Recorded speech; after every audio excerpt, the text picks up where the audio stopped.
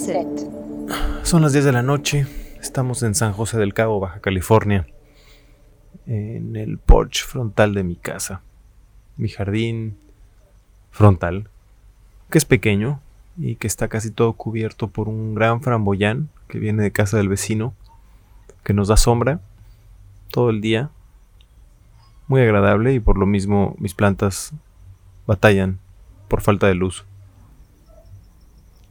Yo soy Igor Nieto Jolie y quiero darles la bienvenida a este programa con el que vamos a cerrar el año 2023, y no quería dejar que terminara el año sin recapitular un poco sobre lo que ha pasado y sobre lo que va a pasar. La verdad es que he postergado mucho hacer este programa porque no lo tengo claro, no sé bien todo lo que quiero abordar. Así que simplemente voy a hablar del corazón y que venga. No suelo hablar mucho de mí en este programa. Y en general en la vida, no suelo hablar mucho de mí. Hablo mucho, pero información sobre mí quizá no doy. Quizá cuente anécdotas, quizá presente personas. Pero no me es sencillo presentarme. Y la razón es tal vez porque no sé quién soy. La pregunta podría ser hecha al revés. Tú que me escuchas, ¿sabes quién eres? Es un poco vasto, ¿no? Uno quiere abarcar tanto, uno se conoce en tantas facetas, que es difícil alinear y acotar en una sola línea narrativa, un solo texto, una sola frase, quién es uno, incluso en una hora de entrevista. Así que lo que yo hago es un poco tramposo. ¿Quién eres tú? Al que entrevisto, pues no lo pregunto así también. Prefiero tomar una trayectoria de diálogo, de conversación, y que en ese transcurso se proyecten algunos aspectos de la persona con la que estoy hablando. A veces una probadita de calidad puede ser más profunda que toda una enciclopedia de detalles, ¿no? Que de todas formas no capturan la esencia de una persona. Eso es con los otros, con uno, conmigo, más difícil aún, más difícil. Y quizá todo este proyecto de reset va a ser, al final, eso, un trayecto en el que quede reflejado un aspecto de una personalidad. Nunca pretendí que reset se tratara de mí, al contrario, me interesaba ir hacia afuera, me interesaba conocer personas, conocer lugares, unir puntos. Eso me parecía y me parece todavía una misión para mí en mi vida. Conectar personas, conectar lugares, conectar cosas que aparentemente o a simple vista no están destinados a conectarse y encontrar estos lazos. Y todavía creo en esa misión, todavía creo en el poder generador de hacer eso. Y como dije, nunca pensé que se trataría de mí, nunca lo pensé así. Pero se trata de mí, yo estoy haciéndolo. Evidentemente no estoy ganando dinero de esto. Si tú me escuchas, y si has escuchado algunos programas de Reset, sabes que no pido dinero en este programa, no anuncio. Y de alguna manera también eso es para no tener, creo, ahora que me lo digo, una obligación creativa, ¿no? Una responsabilidad, un deadline. Lo tuve en otros proyectos que hice y evidentemente todo florece más así. Pero hay una parte de pudor en los proyectos personales en los que uno realmente deja su corazón, y en estos cuesta más el tener un verdadero termómetro de los resultados que uno cosecha. Uno puede dar su corazón y su alma y los resultados son los que son. Yo creo que si uno da su corazón y su alma, los resultados son mejores. Pero ¿y si no son? Es mejor entonces, dice una vocecita un poquito tramposa y saboteadora, es mejor no poner todo tu corazón y todo tu alma. Y así no te los van a romper. Si no tienes la repercusión o el alcance que deseas. ¿Les ha pasado? ¿Les ha pasado tener algún sueño a medio gas? Quizá lo tienen por ahí. Algún proyecto en el que está su corazón, en el que están sus sueños, en el que están sus ilusiones, pero por el cual sienten mucha inseguridad, mucha ansiedad ante la posibilidad de fracasar. Y entonces uno pospone, ¿no? Uno le da vueltas y nutre no el sueño, sino las excusas. Si tienes eso, ya tienes suerte, porque por lo menos ya tienes ese sueño identificado. Más difícil aún es no tener el sueño identificado. Está dándole vueltas, rumiando algo. Tener una intuición que no acaba de ser dibujada. Algo que da comezón, pero no sabes dónde rascarte. Yo creo que estoy más bien ahí. Más bien. Y el podcast Reset, todas las personas con las que he conversado, todas las preguntas que he hecho, todos los lugares a los que he ido, son una forma de preguntar eso. ¿Cuál es ese sueño? ¿Cuál es esa intuición? Sí, conectar puntos, sí hacer puentes, enlazar cosas. ¿Pero para qué? El viento se levanta.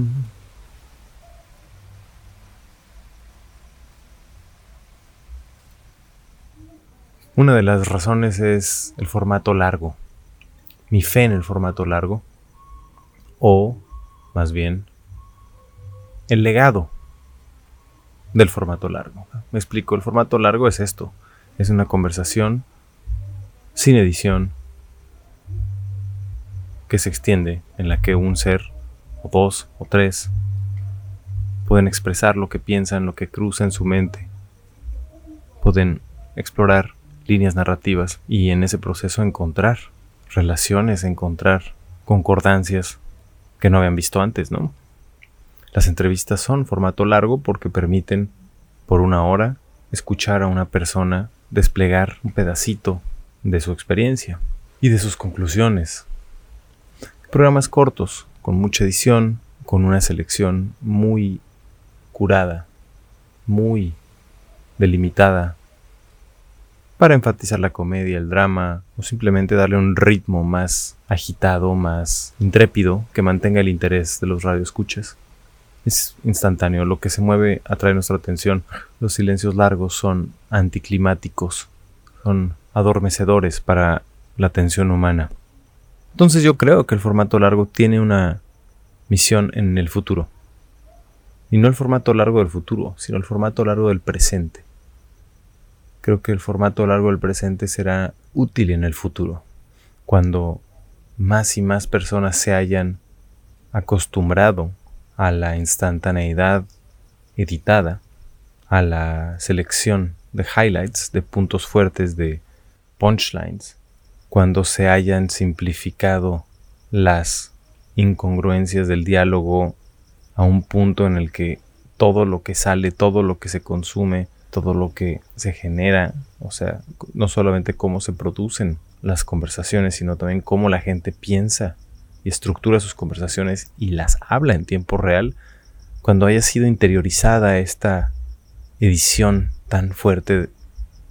Este formato largo va a ser una ventana a una forma de vivir más lenta, una forma de vivir más rústica y una forma de vivir menos consciente de sí misma, tal vez, sí, menos consciente de sí misma, porque la edición de uno mismo es autoconciencia en cierta manera, es una vuelta de tuerca de la observación, es estarse viendo hablar y estarse privando de ciertas cosas en favor de otras.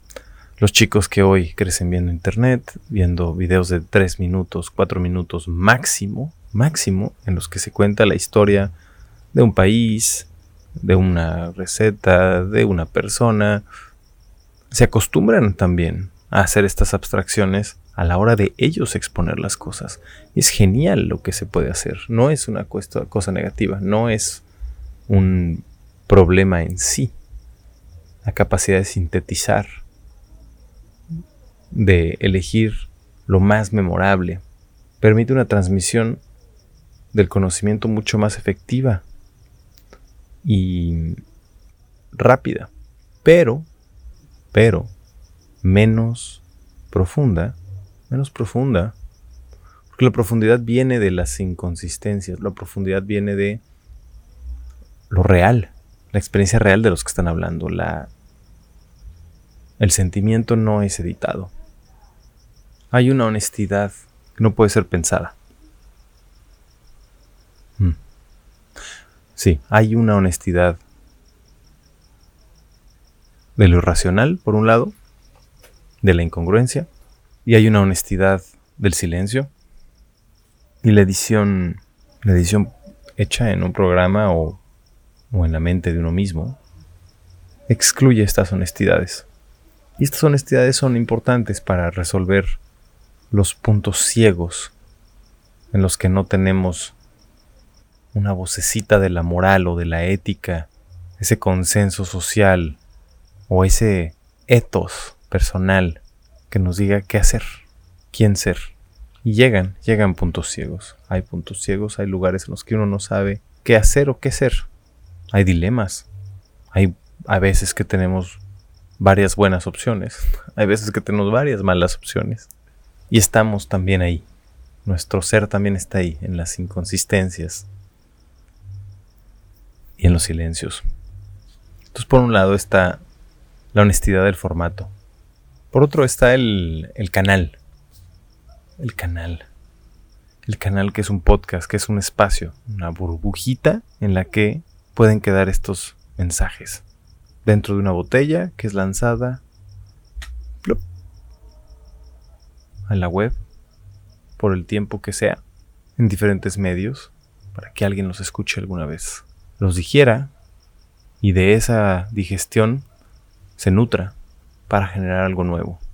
Por eso se llama Receta el programa. El cambio es inevitable. En todas las épocas lo ha sido, en todas las épocas lo será. Pero salimos de una gran cortina, tan grande que el telón no acaba de caerse. Sigue cayendo y sigue cayendo y sigue cayendo, pero es tan grande y tan largo que no acaba de caer. Y sigue cubriendo lo que está atrás. Una cortina que nos ha cubierto por milenios. Así lo creo yo, eso creo. Después de lo que he visto, lo que he escuchado, lo que he sentido, esa es mi conclusión. El telón está cayendo y sigue y sigue. Hay mucha tela y eventualmente va a terminar de caer. Tal vez no nos toque en esta generación ver completamente despejado el horizonte, pero los valores, las historias que le daban sentido al mundo que heredamos, pierden esa validez, pierden ese poder día con día. Menos cosas sagradas, menos imposibles, menos inconcebibles. Yo tengo mis teorías. Una de ellas es que estamos activando de manera cada vez más consciente nuestro poder creador, que lo teníamos dormido, no desde siempre, pero desde hace mucho, solo que no nos estamos dando cuenta que estamos activando nuestro poder creador. No todos, no colectivamente. Entonces creamos muchas cosas sin darnos cuenta. Creamos cosas que pensábamos imposibles, cosas que parecen también demasiado coincidenciales. Pero ese no es el punto. El punto es que la cortina cae y nadie entiende o no hay consenso sobre lo que le da valor a las cosas. Y sobre qué cosas son las que tienen valor. Cosa, entiéndase como idea o objeto, no importa. Cuando estaba joven, a inicios de mis 20s, aproveché una oportunidad que me daba el gobierno francés para ir a estudiar a Francia. Eso lo tiene cualquier ciudadano francés, por cierto. O lo tenía, no lo sé. En todo caso, yo pude aprovechar de eso. Tuve una beca para estudiar. La universidad en sí no cuesta, pero tuve una beca del gobierno para poder ir a estudiar en la universidad, tener dinero para vivir, cupones para comer en las cafeterías públicas. La de mi universidad era la más mala, entonces yo iba a las otras universidades a comer. Tenía dinero para un departamento y descuento, obviamente en impuestos y todo eso, y lo tomé con mucho más ligereza, tal vez de lo que lo tomaría ahorita. dije voy a vivirlo, pase lo que pase, y aprovecharlo, sabiendo básicamente que no iba a tener una trayectoria académica en Francia. Sí la quería tener, pero elegí vivir una historia personal y darle todo mi tiempo a esa historia personal, una relación que no me dio nada de tiempo para los estudios. Así que no aproveché realmente esa oportunidad fantástica que te da el gobierno de Francia para tener una educación de muy alto nivel y hacer una carrera universitaria o profesional en orden, en forma. Pero estando allá, cursé al menos un año de historia y un año de sociología. El año de historia me enseñó metodología y el año de sociología me enseñó a cruzar información y a construir conocimiento con esa información cruzada, con los resultados de esa información cruzada. Y el conocimiento que he cruzado me dice que la transformación que está sucediendo no ha acabado de suceder, que más cosas van a dejar de ser válidas y que la velocidad será cada vez más vertiginosa y que eso va a generar mucha ansiedad, mucho miedo, mucho sufrimiento, y que una vez que ese telón caiga, en mucho tiempo, tal vez no, vamos a emerger con mucha más libertad. Quizás será cuando aprendamos a nadar en ese ritmo de cambio constante. Quizá el telón nunca va a dejar de caer. Y será más bien que nosotros podamos lidiar con ese movimiento y esa cascada de cambio. Pero no estamos listos para eso porque nuestras instituciones, nuestros idiomas, nuestras cajas mentales están muy rígidas porque pertenecen a una época donde el valor de las cosas estaba fijado por creencias inamovibles, que no es por la fe. La fe es distinta. La fe uno la ubica y se autoconfirma y está viva y es moldeable, cambiante, como el cambio al que nos referimos. Las creencias religiosas inamovibles o espirituales inamovibles o intelectuales inamovibles son una forma de fe y también se autoconfirman, pero no están vivos. Se fosilizaron y generaron estructuras sólidas en las que nos montamos y generamos un mundo fantástico en el que hay paquetes para todo que llegan a todos lados y todos podemos acceder a casi cualquier cosa en cualquier lugar. Es una locura. Nuestro sistema, lo solidificado que está en nuestro sistema, la materia, cómo la controlamos, la energía, cómo la manipulamos, y todo esto descansa en una versión igual de rígida de nuestra identidad. Toda esta rigidez tiende a favorecer lo inamovible o proviene de lo inamovible y tiene que adaptarse a una transformación constante.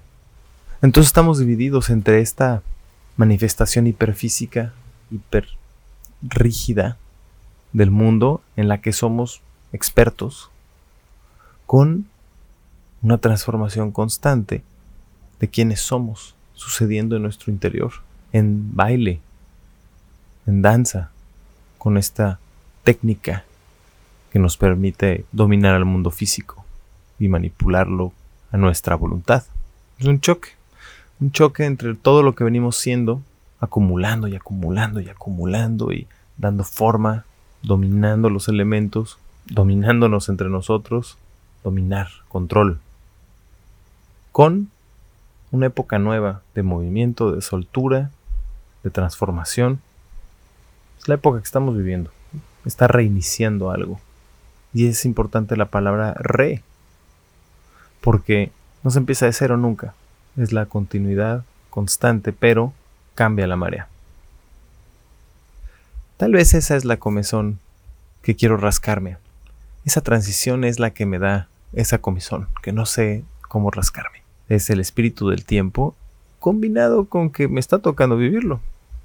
Esos son los tiempos que nos está tocando vivir a inicios del siglo XXI, aunque en un futuro de más movimiento y más cambio, es poco probable que esa cuenta la mantengan. Es poco probable incluso que se mantenga ninguna cuenta del tiempo. Totalmente posible. Después de vivir en Francia, regresé a vivir a India, donde ya había vivido de adolescente. Y después regresé a México, donde estudié escritura en la SOGEM, la Sociedad General de Escritores de México.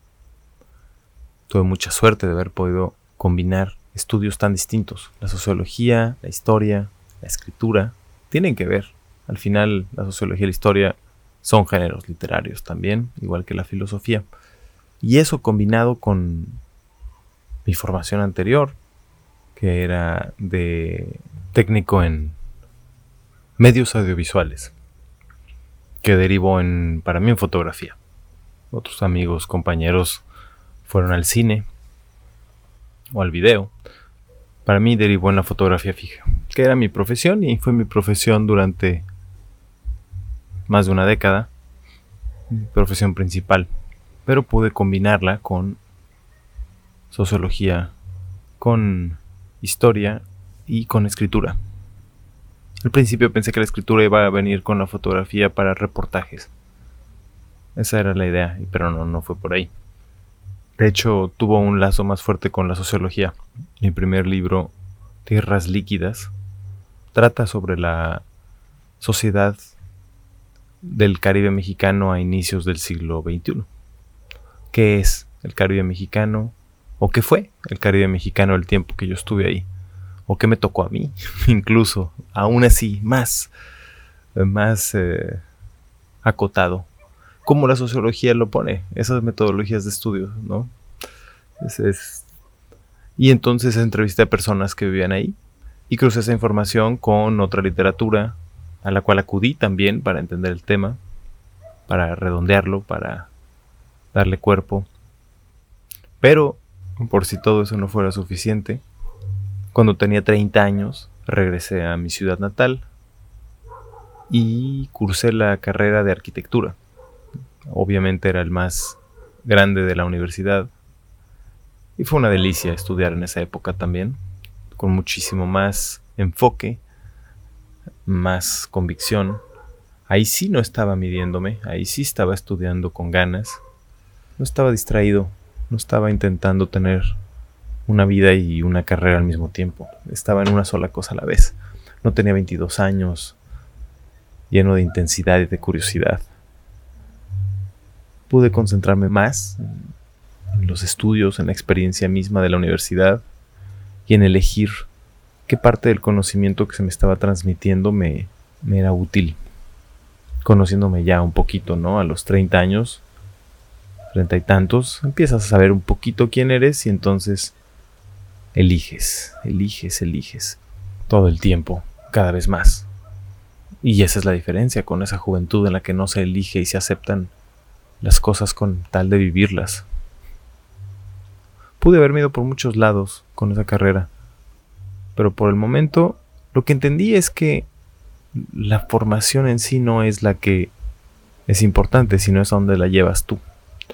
En cualquier cosa, en sociología, en historia, en fotografía. Y esta formación de arquitecto yo la he llevado a explorar el diseño de paisaje, la jardinería, la combinación entre los espacios habitados interiores y habitables exteriores, y en eso me explayo por ahora. Pero ahí está precisamente esa combinación entre las formas rígidas en las que todavía vivimos y el cambio constante, el movimiento y la transformación de un jardín que está vivo y que requiere nuestra atención para que sea vivible para nosotros.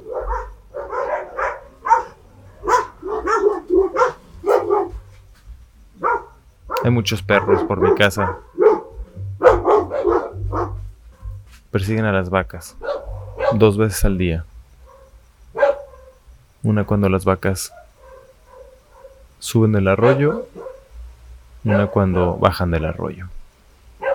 Entonces están estas dos dimensiones, sólida y cambiante. Irónicamente, tan cambiante como el jardín puede ser en comparación con las estructuras sólidas en las que vivimos, el jardín es para mí mi parte también sólida en comparación con la parte todavía más cambiante que es mi mundo interior. Mi propia alma, mi propio corazón, mi propia imaginación. Y para eso está Reset, para explorar eso, porque creo que no soy el único que tiene esta comezón que no sabe cómo rascarse. Y creo que mi búsqueda puede ser útil para otros, que mis preguntas pueden resonar con las que se hacen otros, y pienso que las complejidades personales suman, no restan.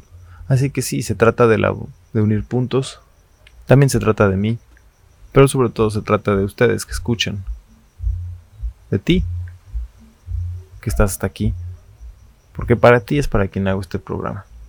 Gracias por haberme acompañado hasta aquí. Espero dedicarle más tiempo a este proyecto, y una de las formas en las que sé que lo voy a hacer es hablando como lo hice hoy de aspectos más personales. He tenido menos tiempo últimamente por una razón de la cual ya hablé en los capítulos de Japón. Tengo una hija y si alguno de ustedes tiene hijos, sabrá que el tiempo se vuelve confeti. Son puros pedacitos de tiempo que tiene uno aquí y allá. Y son pocos además, así que no se presta al formato de conversación larga, no se presta a la edición del formato de conversación larga. Pero vendrá tiempo para esto, y de hecho también vendrá un programa en el que hablaré de mi versión de la paternidad y de mi experiencia como padre. Hasta el momento hay grandes lecciones, hay grandes que también creo pueden resonarles a algunos. Pero quiero cerrar el año con un gran agradecimiento para ustedes, por cada uno, por cada lugar. Las estadísticas están bien locas. Hay gente que escucha en Australia, hay gente que escucha en Sudamérica, hay gente que escucha en Estados Unidos, hay gente que escucha en Alemania, hay gente que escucha en Inglaterra, hay gente que escucha en Francia, en España, en México obviamente, en Cuba, en otras islas. Gracias a cada uno de ustedes. Espero seguir llegando a sus vidas y ayudarlos a identificar qué es eso que buscamos todos, eso que nos da comezón y que no encontramos dónde rascar. Nos vemos el próximo año con nuevos proyectos que ya les estaré anunciando, nuevos invitados y nuevos formatos. Un saludo grande a todos. Espero pasen muy felices fiestas. Bendiciones.